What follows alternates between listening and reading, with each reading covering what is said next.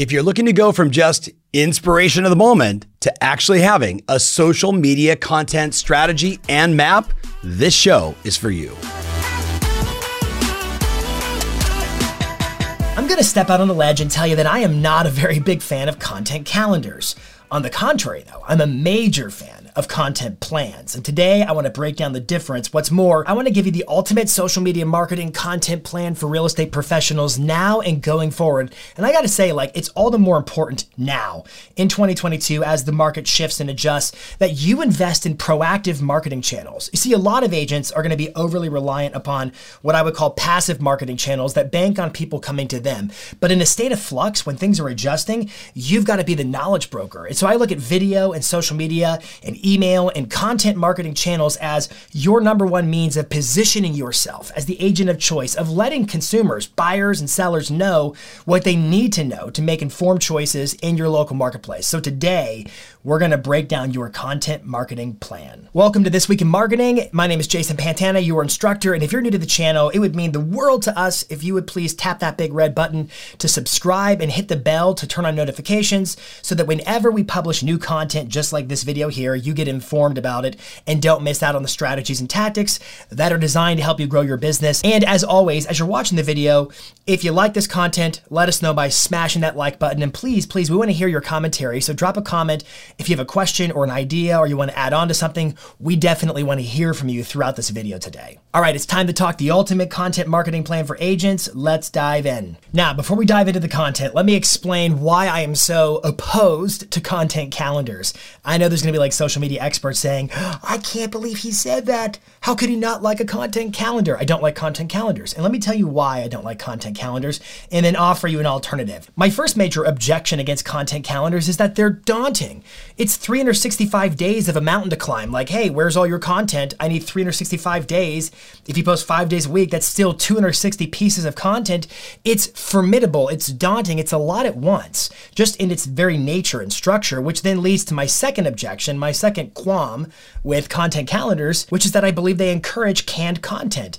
Because end of day, if you're only objective, and this is true of a lot of people, they're like, okay, somebody told me I've got to post every day. And so the game is just to post every day and get it done. But I'm like, look, have you ever gone to the gym and watched people work out? Some people are working out and some people aren't working out. By the way, don't go to the gym and spy on people working out. Bad idea. But I think you can agree with me. Some people are working out hard and some people really aren't. They're just there to say they're there, to check a box. And if you're just posting content every day to check a box, you're going to encourage yourself to have canned content just to say you got it done.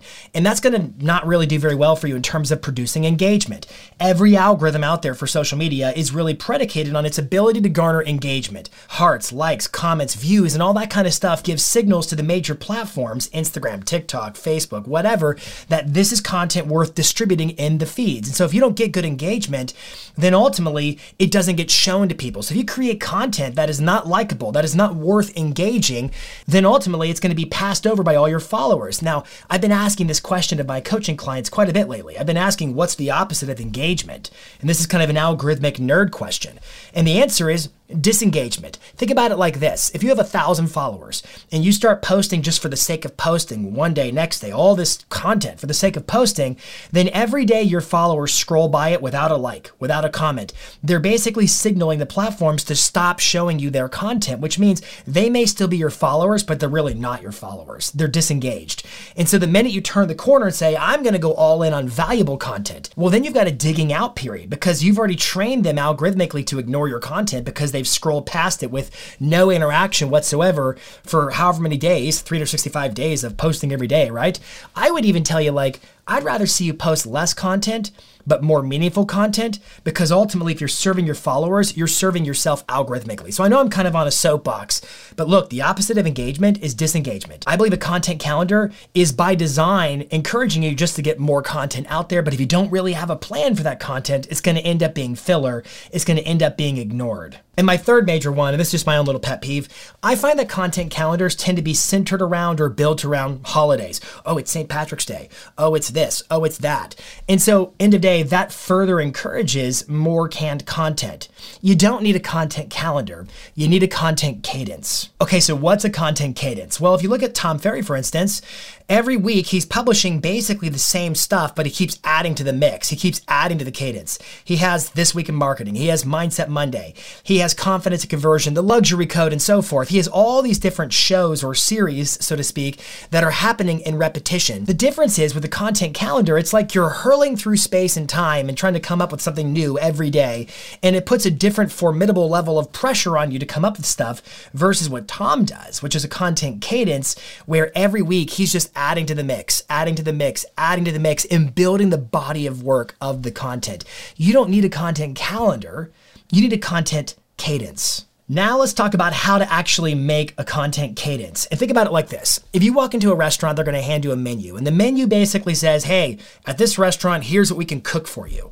It's got appetizers, entrees, desserts, and all that kind of stuff. And you order off of the menu. In other words, you don't just say, hey, you know what, I'm in the mood for X. And then poof, magically it appears as if they were somehow operationalized to do that. Now, let's go back to the idea of content. You need a content menu. Your cadence will pull from a content menu.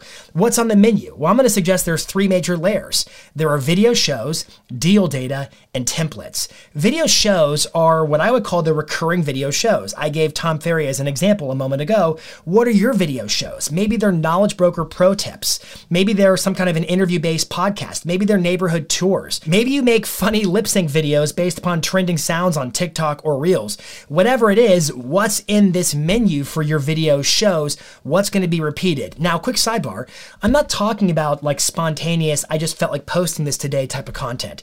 This is your planned content. What are you actually building? What's the library? What's the body of work you're building with your content? And the first layer of that menu is your video shows. The second layer of your menu consists of what we call deal data. Deal data is basically how you talk, how you post about what's happening with buyers and sellers in your deals. Just listed, just sold, offer accepted, or under contract, or whatever. Or maybe it's a listing video, or maybe you tell the story of a buyer or the story of a seller. All I'm submitting to you right now is you need a standardized approach of how you deal with listings and buyers and talk about your sales in your social media content plan. We call that layer of the menu deal data. And then finally, the last layer is called templates. That just means that you have a template for how you do certain types of posts that are maybe not on a recurring basis. Maybe they don't happen like clockwork every week or every 2 weeks, like your video shows might, but they happen when you feel like it. So for example, a testimonial post, or maybe you do like what a lot of our coaching members do, which are we call stock shots, where they go out and they take basically lifestyle photos of themselves at listings and they drop those periodically just to kind of fill in and add a different dimension to their content mix on Instagram or on Facebook or so forth every so often. Maybe it's blooper reels. Maybe it's this or that, compare contrast types of posts. My point to you is you need a menu. This notion of I got to come up with something new every day is daunting. That's a content calendar and I want a content cadence, and a cadence operates by a menu. Video shows, deal data, templates. What's on your menu of content? You have to define that first. And then finally, once you've defined your cadence, video shows, deal data, templates, once you have all that nailed down, there's a few more considerations to bear in mind. I call it the 3 C's. Cadence, configuration, and circulation. The 3 C's of social media. Now, cadence we've already covered. That's the what. What is the content you're producing? But then the next consideration is the configuration. That's a lot of C's, I know. The configuration of the content. In other words, what's the best format? What's the best media format for a given post? Should it be an Instagram reel? Is it vertical? Is it horizontal? Should it be a graphics post? Is it best served as a carousel where I can swipe through a gallery of images? Should it just be kind of a status update on LinkedIn or Facebook, just all text? Or should it be like a quote card or a photo? What is the best type of media to represent a given piece of content inside of your cadence? Now, I know like content, cadence, circulation, consideration, there's so many words here, but like let's make it super simple. What are you creating content-wise? That's your cadence, and then what's the level of repetition around it? And then the next layer is simply the configuration. What's the format of media that is best suitable for a given piece of content inside of your cadence? Again, a reel versus like a long form YouTube versus a live stream show. Think about all your different media options, and then bear in mind in terms of every algorithm on every platform, whether it's LinkedIn, Instagram, Facebook, so forth. And keep in mind, just about every social platform out there pays attention to what users historically interact with. I mean, again, like every algorithm is really predicated on, I want to get people to comment, heart, like, view, and engage with the content. It's all about interactions. And every platform pays attention to, oh, Joe Schmo Schmo tends to watch long videos where Sally tends to like short videos. I'm just kind of making that up, but they pay attention to, okay, this user likes long form videos, likes short form videos, likes lip sync videos, will kind of be a sucker for swiping through carousels. Whatever it is, every one of the platforms pays attention to that. And so there's actually a perk if you have a well-rounded media mix. So in other words, go back to that layer of configuration. I should have graphics post, just photo post, carousels, long-form videos, short-form vertical videos. I should mix up my formats to some degree because that actually can help me be more well-rounded in terms of appealing to the various interests that I may or may not know about of my followers. Now, caveat to this.